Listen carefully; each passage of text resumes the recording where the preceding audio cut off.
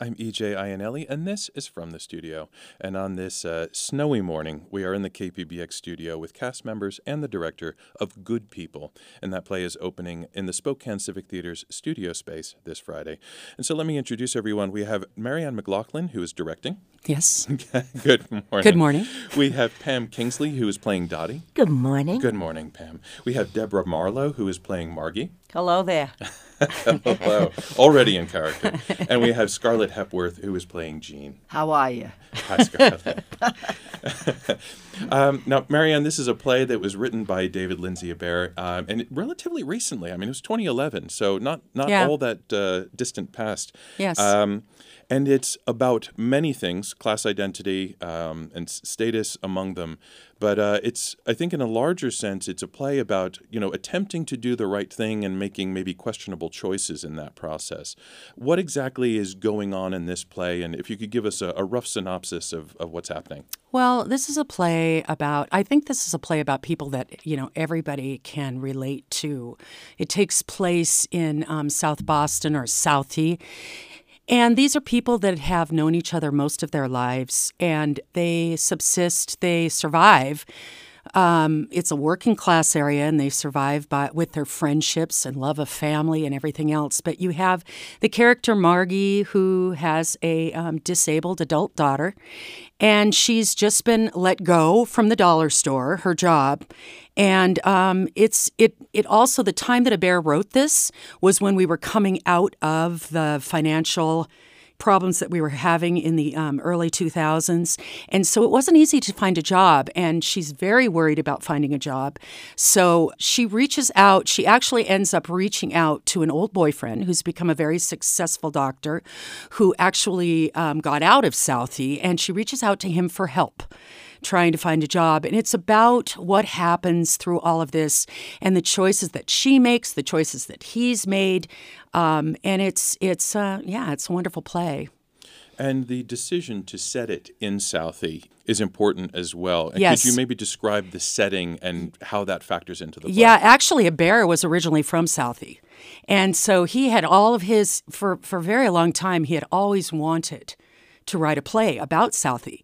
But he didn't want to do it until he had matured as an author. And so when he chose to write about this, he was very aware that, there were a lot of people in Southie he still knew. So he didn't necessarily want to have anybody read the play and go, oh my gosh, that's me. But he couldn't help but take some of the things that he wrote about from the people that he had known when he was growing up. And there were a lot of women in his life when he was in Southie. And these characters, these strong women characters in this play, he drew off of them. And so the characters of Jean and of Margie and of Dottie, those are all people that he loosely drew from his mother and from other people. So that's where that came from. And Abaire was one of those people who got out of Southie. Yes. And Southie is regarded as one of those places that you escape. Or you are either confined to it for life or you escape. And that is a crucial point in this play itself. Yes, when he was a young boy, he got a scholarship to a academy in Boston proper, in a very affluent area. So he took the subway, and he was 11 years old. And he took the subway to school. And he saw then the disparity, the difference in class. So class is a big part of this play. So he would go there to school, and he realized that, everybody's wearing khakis and, little polo shirts. I can do that, but I can do it cheaply. And then he'd go back home, and he'd come back home to a completely different environment. So class, from a very early age, he was very aware of class. So when he wrote this play, he knew he had to include that in the play. And since we're on the subject of class, I'm going to turn to Deborah. Now, Deborah, not too long ago, you were involved in Native Gardens, which was a play that also dealt with class identity. And here you are playing Margie in this play. can we start by maybe comparing your characters in each of those plays? Yeah, that's an interesting question. I'm on the other end of the spectrum in this one. This is not a wealthy couple in the suburbs of D.C. like Native Gardens was. So this is South Boston. Margie's hanging on for dear life for she and her daughter. And there's a lot at stake for her, like day to day. And so, yeah, it's looking at class from a totally 180-degree viewpoint from the previous play.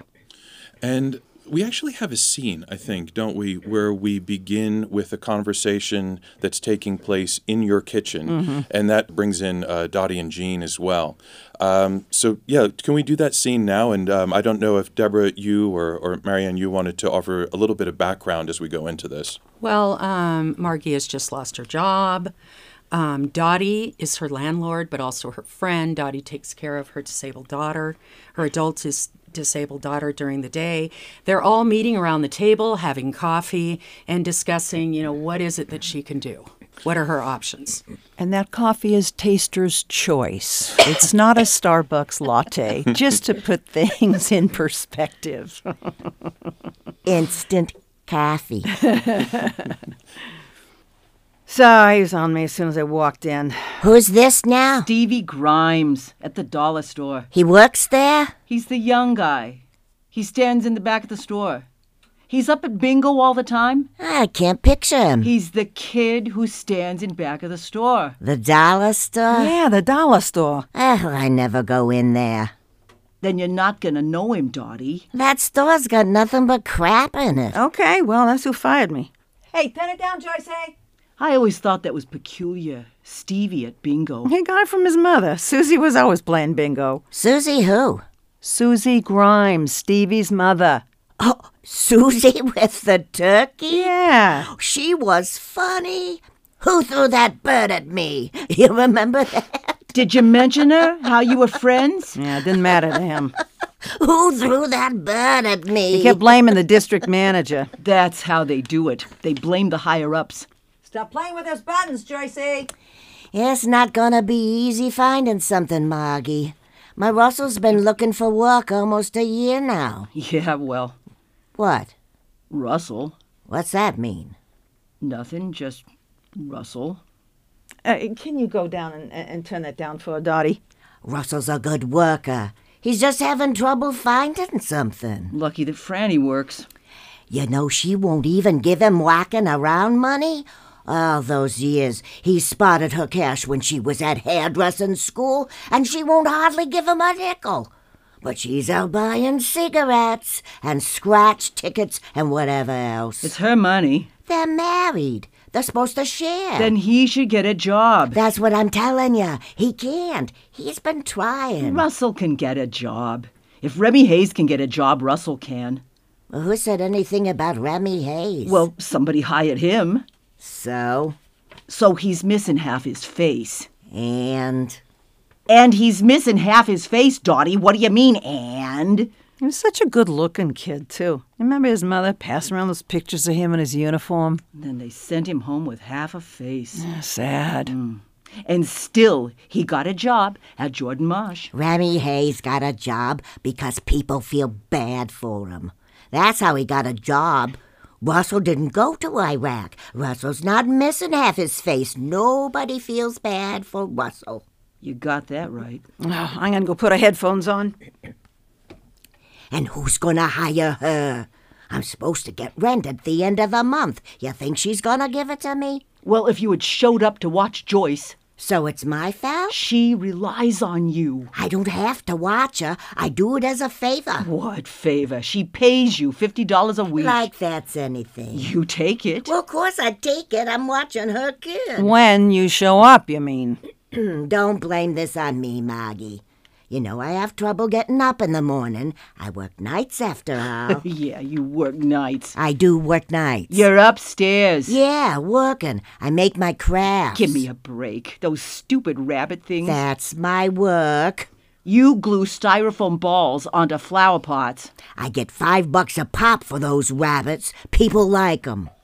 then they're morons. I think those rabbits are cute. $5 for 40 cents of crap. It's not crap. I hate to break it to you, Dottie, but anything with googly eyes is crap. Yeah, feck off. And a fitting note on which to end that scene. And we heard a lot there that I think is going to foreshadow some of the later action and some of the forces that are going to be impacting Margie and acting upon her. But her losing her job is really a catalyzing event that precipitates a lot of the action that comes on later in the play. Absolutely, and this is not the first job she's lost. She's lost many. So this is a pattern that she's had to live through before and survive through before. And there's a very real and compelling reason as to why she loses that job and the jobs before. But it's always been difficult for her, keeping work and keeping the roof over her head for she and Joyce. And this puts her in a very difficult position, and she's forced to do things to maybe appease her friends or under the influence of her friends, but also, again, she's trying to make the right choices, but maybe not always doing that in the right way. So are you allowed to divulge, you think, without too many spoilers, what this might lead to and some of the characters we might encounter later on? Well, it might lead to a meeting with an old flame. And it might lead to a meeting with that old flame's current wife. But you never know. You have to come and see. But we heard a lot of commiseration there, and maybe a little bit of antagonism as well. But, it's the sort of conversation that's very natural among friends. And so, Scarlett, I'm going to turn to you and have you introduce one of those people who was participating in that conversation, and that's Jean. Who is your character? Jean is Margie's best friend. They've grown up together. They went to school together. They know all the same friends. I see Jean as Margie's protector. Jean has a little easier time keeping a job because she doesn't have an adult daughter that needs constant care. And Margie is constantly losing her job because she's late for work because she's troubled by taking care of this adult daughter. And so I'm always kind of looking out for her, protecting her, trying to, keep an ear to the ground for good ideas for her to try out, something to do. And I really go after Dottie for not showing up to look after the little girl. She's a grown person by this time. So there's an automatic rivalry going on between Dottie and Jean that's already set up in just the context of the conditions that Margie lives with. And there is, but even though you have a protector's role, you do exercise some of that antagonism toward Margie, and you are a little bit more cynical. Your character is. No? Yeah, both Dottie and Jean are realists. They look at things realistically. I think Jean has a more optimistic attitude about life, and Dottie has more pessimistic. But that, you could argue with that even, just looking at the script. But Jean pulls no punches. She says it like she sees it. And as does Dottie. And Pam, your role has a lot of the comic relief. I mean, a lot of that has something to do with the way you deliver your lines as well. But Dottie functions as a comedic role in some of this. She's a little absent-minded, sounds like, also taken up with her crafts that are maybe of questionable quality. Can you talk about Dottie? Well, sure. I think, first of all, Dottie is pragmatic. Third, fourth generation Irish Southie. And she knows that a buck is hard to hold on to. And so you see a lot of that pushing her forward in trying to find out whether Margie's going to stay or Margie's going to go. But she loves Joyce. And that is the bond she has with Margie. Anyway, go on. In terms of the comic relief, I kind of sometimes think of Jean and Dottie as Abbott and Costello. Right. Really, if you look at the way he has put those two together in the antagonism, and there are moments of almost who's on first, Anyway, yes, I love Dottie. I love all the characters because they feel real. Even through the humor and certainly through the pain. And one of the class signifiers is accent. And I don't know. I know that Josephine Keefe is working on this production as a dialect coach, but I wasn't sure how much you're bringing to the table in terms of accent. What is your familiarity with the Southie accent, and how much is Josephine's coaching coming in? Well, we all did a lot of research. I mean, there's some wonderful resources, online a lot. There's some terrific movies to watch that use the South Boston accent, the Southie accent. So we all did a lot of research. Josephine helped a lot. We had some Zoom sessions with her. And then just, there's some audiobooks that Marianne recommended for us to listen to just to get the cadence and the rhythm and the feeling behind that accent. So I think we all achieved a point where it's not just put on. We slip right inside it. And as a matter of fact, and you can ask my husband this, it's hard not to do the Southie accent. After a while, it's been very hard to drop it. Like, what? What do you want for dinner? I don't know.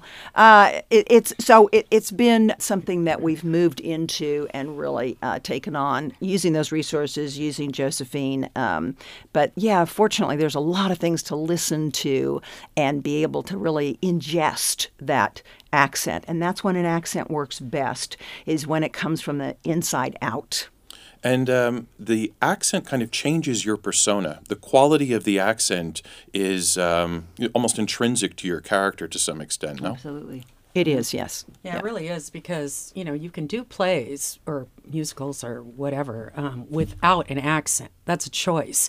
But in this play, the Southie accent is very intrinsic to their characters. It's very important. So, because the Southie community is another character in this play. Southie really is a character in this play. Mm-hmm. And it's been, and I want to say too that, they talk about getting out of Southie and class and everything else, but also there is a deep love that the generations have for Southie. And they came from, they're originally Irish immigrants, came to Boston, many of them to escape the potato famine and coming to the United States. And they basically they forged this neighborhood out of an area that wasn't not a lot of people wanted to live on it. Mm-hmm. So there's these deep, deep roots. And so as much as they say in the play, as much as some people get out, many people don't want to or can't even see a way to. They can't see it in the scope of what they have to deal with in their day-to-day lives. And so there's kind of something going on there, with their outlook on life. So I think it's important to note, just really throw this in, that we don't hit you over the head with the Southie accent, because in many respects or at moments in time, you wouldn't be able to understand us. That's true. It can get thick. Yeah. And to your point about getting out, there is another character called Mike who does get out. And Deborah, I think, alluded to him very generally before. But Scarlett, I think you had something that you wanted to add about. I lived in Boston, in the Boston area, between 1968 and 1970. I was a sophomore and junior in high school. Our next door neighbors, the Feeneys, were one of the diaspora from Dorchester when they started doing forced busing in the Boston area, which a lot of white families just detested, and they moved to the suburbs. I lived in a town called Acton, which was just west of Concord. But not all, it couldn't be all, but many of the kids that I spent time with in Acton, Massachusetts, were part of that group of people who had moved from the inner Boston area out to the suburbs, and they all had that accent. Mm-hmm. And it was easy for me to pick it up because I'd lived with it. I knew this one, so that was a lucky strike for me. Yeah, that's really good that you were able to draw on that personal experience and channel that into your character. Yeah. But we have this character, Mike, and another name that came up during that scene was Stevie. Yes. And then, again, I don't think we mentioned her by name, but Kate as well. Yes. So I just briefly wanted to talk about these other characters because even though this isn't a large play, each character is very significant within it. Even Joyce, who never appears, takes on a great deal of significance. So, does someone want to speak on behalf of Thor, Edgell, and his Mike? Well, Mike, he left Southie. He becomes a very successful doctor, and Margie finds him. She goes to visit him in Boston proper, And Jean has seen him Jean works she was at a convention working as a waitress. She saw him there and gives Margie the idea. Why don't you go and see if you can get a job? So she goes in to see him.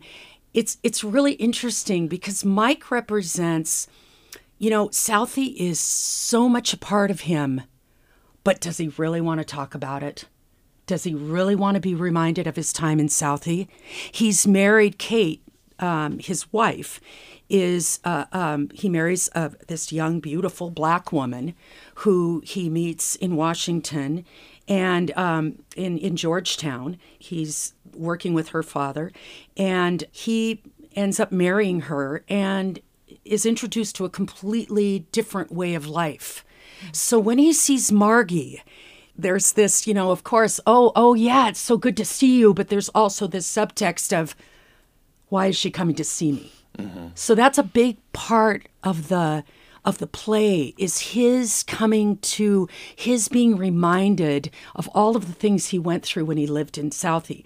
Kate comes from a very upper class upbringing, but she's also black. And she is played by? She is played by Rashay Thomas, and wonderful actress. And not only is she from a completely different world than him, but she's also black. So that's another thing that comes up in the play that's very interesting. And then Stevie is a young guy. He's Margie's boss, but he's like 20-something. And he's part of the young Southie. He doesn't have all the baggage. But Margie knows him very well. They all know him because, she watched him grow up. So he's a very interesting character. He brings a lot to the show as well. And they all play bingo together. And so we have a continuation of the scene that we introduced earlier, and I think Joyce factors into this as well. Mm-hmm. And yeah, she does become, along with the job loss, a driver of the action. And even though we never see Joyce, she is very, very present in the dialogue and in the motivations for the characters. So yeah, if you wouldn't mind, let's do that scene now. If you want to get someone else to watch Joyce. I don't. Why not? I'll do it. All you do is sit and watch TV. How hard is that? Sit in there with her and watch soaps. That's not all it is. No, I know. You put her to work sometimes, too. What are you talking about? Making those rabbits. Margie told me. Joyce likes doing that. I let her put on the heads, that's all. It's fun for her. Oh, okay. And I have to redo most of them because she puts them on lopsided. So don't act like I'm some kind of... You got your own little sweatshop down here. Why don't you go home? Because Margie made me coffee. I want to enjoy it. Then stop causing trouble. Talking about sweatshops and trying to tell me how easy it is to watch Joyce. Have you ever tried to give her lunch, Jean? She's worse than a baby. The mess. She's right. And if she gets mad or upset about whatever, she has a fit. I can't just leave her here. She'd hurt herself. I appreciate you looking out for her. It's not fun. I could be upstairs in my own apartment watching TV. I don't need to be down here. I got punched last week. By accident? Accident or no, it didn't tickle. She's as big as a grown man when she starts throwing those arms around. All right, Dottie. Well, you started it, trying to tell me how easy my job is, saying Margie got fired because of me. You think I wanted her to lose her job? How am I going to get my rent if she don't have a paycheck coming in? You'll get your rent. She'll find a job. Where? You think everybody can get a job? Well, not everybody's Remy Hayes. All right. Not everybody had half their face blown off. Well, then maybe she should stop making rabbits. Oh, she better not. You can go down Gillette, Margie. Have you tried down there? Gillette's not going to hire me. Lorraine Feeney went down there last month. They hardly looked at application, and she's 10 years younger than I am. Lorraine Feeney's got a record. They don't like to hire people who've been to prison. What are you talking about? Half the Politos work down there. Do you know how many of them did time? I'm not going to Gillette. Hey, you think Chucky might have something for me? He just cut me down to 2 shifts a week. I'm looking to pick up something myself. And you don't want to work banquets anyway, not with your back. Those platters, forget it. I'm going to be the next Cookie McDermott. God forbid. I am, the way I'm headed. Who's that? Cookie, the one up by the bank. She's got the granny I cot. went to school with her. The wino in the sun hat? Yeah, that's what happened after her husband died. Left her with nothing. Now she sleeps up against that wall. That's no life. Maybe Joyce and me can move in next to her. Stop it. Scoot on over, would you, Cookie? Oh, poor thing. Don't say poor thing. Me and Cookie are going to have a grand old time passing that bottle back and forth. A scene from David Lindsay Abair's play, Good People. And I want to thank all four of you for coming in today and talking about the play and then performing this scene. Thank you. Come see our show. I've been speaking this morning with Marianne McLaughlin, Scarlett Hepworth, Pam Kingsley, and Deborah Marlowe of the Spokane Civic Theater's production of Good People. Good People opens this Friday, and that's January 19th, and it will run in the Civic's Firth J. Chu Studio Theater until February 4th. You can get tickets at civictickets.com or by calling the box office on 509-325-2507.